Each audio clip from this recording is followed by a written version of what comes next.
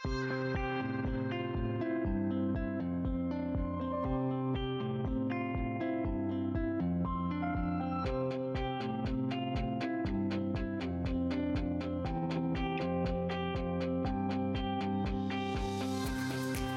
and welcome to the Civilian Podcast. My name is Sarah Bowl, and I am your host and fellow sojourner as we go on this adventure to find less argument and more conversation in the political world and with civic issues. If you're here today, you've likely found me through the email newsletter, and I want to thank you for letting me show up in your inboxes, for reading, for writing, for reaching out on social media, and most importantly, maybe, for coming to hear my voice. My goal with this podcast is to answer reader questions and to dive a little bit deeper into the issues that I've covered in the email newsletter. However, today I wanted to start out by talking a little bit about why I started the Civilian and what the name means. Back in 2018, a few months before the midterm elections, I was extremely frustrated. Everywhere I turned, there seemed to be misleading information about political issues and political candidates. I did not know where to turn to find factual information without some sort of opinion. Media outlets online and on TV, they all have to have attention-grabbing headlines, and for that reason, it's sometimes hard to know what to believe. I saw this trend happening with a lot of my friends, and we were in danger of becoming checked out or apathetic to the election news, which is dangerous. We don't want to be checked out. We want to care and we want to know what's going on and how we should vote. So when I came across an issue that I was confused about, I started going on a fact-finding mission. I culled many different sources online to find the most comprehensive view of the issue I could without being partisan or biased. After I did that, I thought, well, hey, I just did all this research. Maybe I'll throw it out on social media in case anyone else is feeling the same way that I do.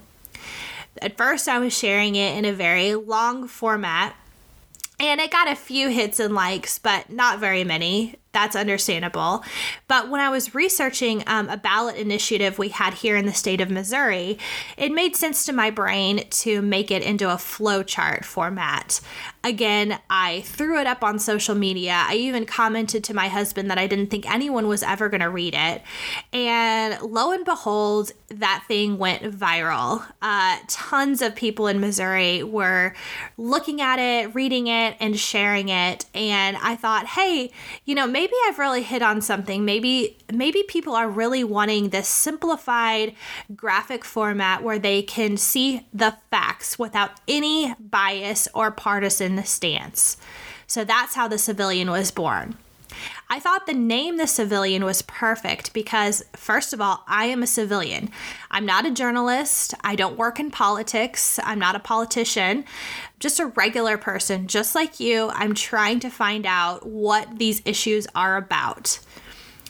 Secondly, I want us to talk in a civil way. I want it to be more conversation, no arguments. I don't think that there's any reason for us to get all upset about the sharing of information. I think if we can all talk in a civil way, then we can really combat the polarization that's become our political landscape lately. Lastly, the name The Civilian really works for me because we also talk a lot about civic issues. That's something that I really want to cover in the future. We've talked a little bit about how to contact your congressmen and women and things like that. I think we just need basic information. So as I mentioned, we've covered how to contact your politicians. We've also covered the government shutdown. And for the past few weeks, I've been talking a lot about the Mueller investigation.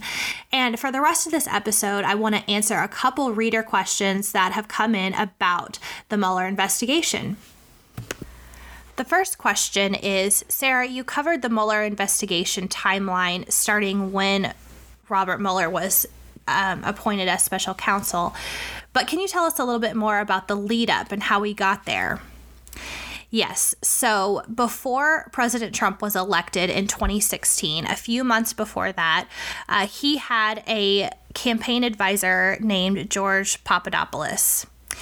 In the summer, I believe, he was bragging to some Australian diplomats, saying that Russia had a ton of explosive emails from Hillary Clinton. After suddenly those emails were released into the public, those Australian diplomats told their U.S. counterparts, who then reported that to the FBI. This started a long series of craziness, basically, in the FBI. The FBI started to do a secret investigation to see if there was any connection between these Russian operatives and the Trump campaign. They did not tell anyone about this investigation for a very long time. Even in staff meetings they would not reference this secret investigation at all. So a lot of people inside the FBI didn't even know that this was going on and that the president was connected at all. However, in March 2017, James Comey admitted that they were looking at the president in connection with these Russian allegations. He then appointed Deputy Attorney General Rod Rosenstein to take over, and Rod Rosenstein appointed Special Counsel Robert Mueller to start this separate investigation.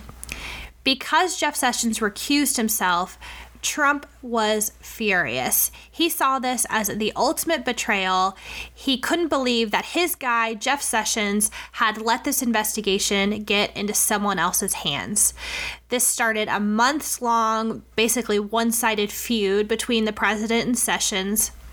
Lots of angry tweets coming from the president, and he finally asked Jeff Sessions to resign. So that is how we got started in the Mueller investigation.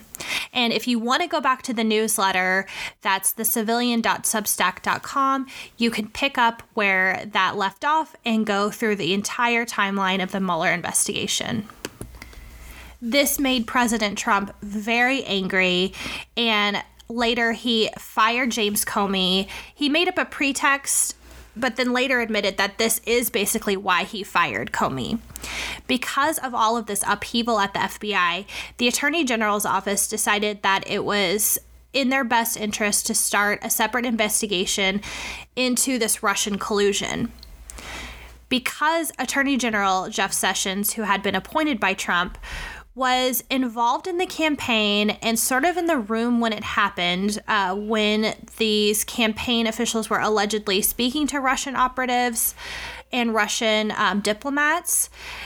And he himself had a conversation with the Russian ambassador. He decided it would be best to recuse himself from the investigation as to not throw in his bias in any way. So the next question I got was, has Mueller found anything on Trump? And if he has, why haven't we heard about it yet? This is a complicated question because we don't have a lot of information. The special counsel's office does not like to comment on any ongoing investigation, and they keep very quiet. There's been a few exceptions, which I'll cover in a minute. But the only thing we've seen out of the investigation are a bunch of indictments that they've thrown down. So this means that they've already investigated something, they've found some wrongdoing in their eyes, and they have issued an indictment for someone to be criminally charged and put on trial for various reasons. That's all we've seen. We have not seen anyone come out and say, yes, we see that President Trump is connected to this. We see that President Trump has either obstructed justice, asked witnesses to lie for him, threatened witnesses, or that he has talked to Russians one-on-one or tampered at all with the election. We haven't seen anything that has actually 100% connected the president to this investigation. We don't know. So the answer, I guess, is that we don't know. However, we also have tons of media outlets that are trying to find the exact same information. And I have a feeling that if Mueller has found a definitive answer, that the press would also be likely to find this out. So this is my opinion, my humble opinion, again, as a civilian, not an expert. I don't think that they have found anything yet. Not to say that they won't in the future. The reason I bring in the press is because we saw with Watergate and Richard Nixon and with Monica Lewinsky and Bill Clinton, we saw the press get a hold of these issues at about the same time as the investigations were getting the information. So that's what leads me to believe that Mueller maybe doesn't have anything quite yet that definitively links Trump to the Russian effort to influence the 2016 election. Now, maybe we'll see differently in the next few weeks. Since Jeff Sessions resigned, there has been an acting attorney general named Matthew Whitaker in the office.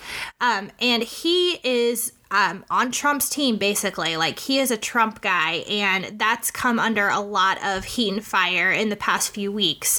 But he has said that the Mueller investigation is wrapping up. So hopefully in the near future, we'll see a result. Now, this is going to be tricky on the part of the publics, because there's a possibility that we will never know what the Mueller investigation has come up with. Their only obligation is to send a report to Congress outlining the basics of what they found and if they found any criminal activity. So they don't even have to release the entire report to Congress.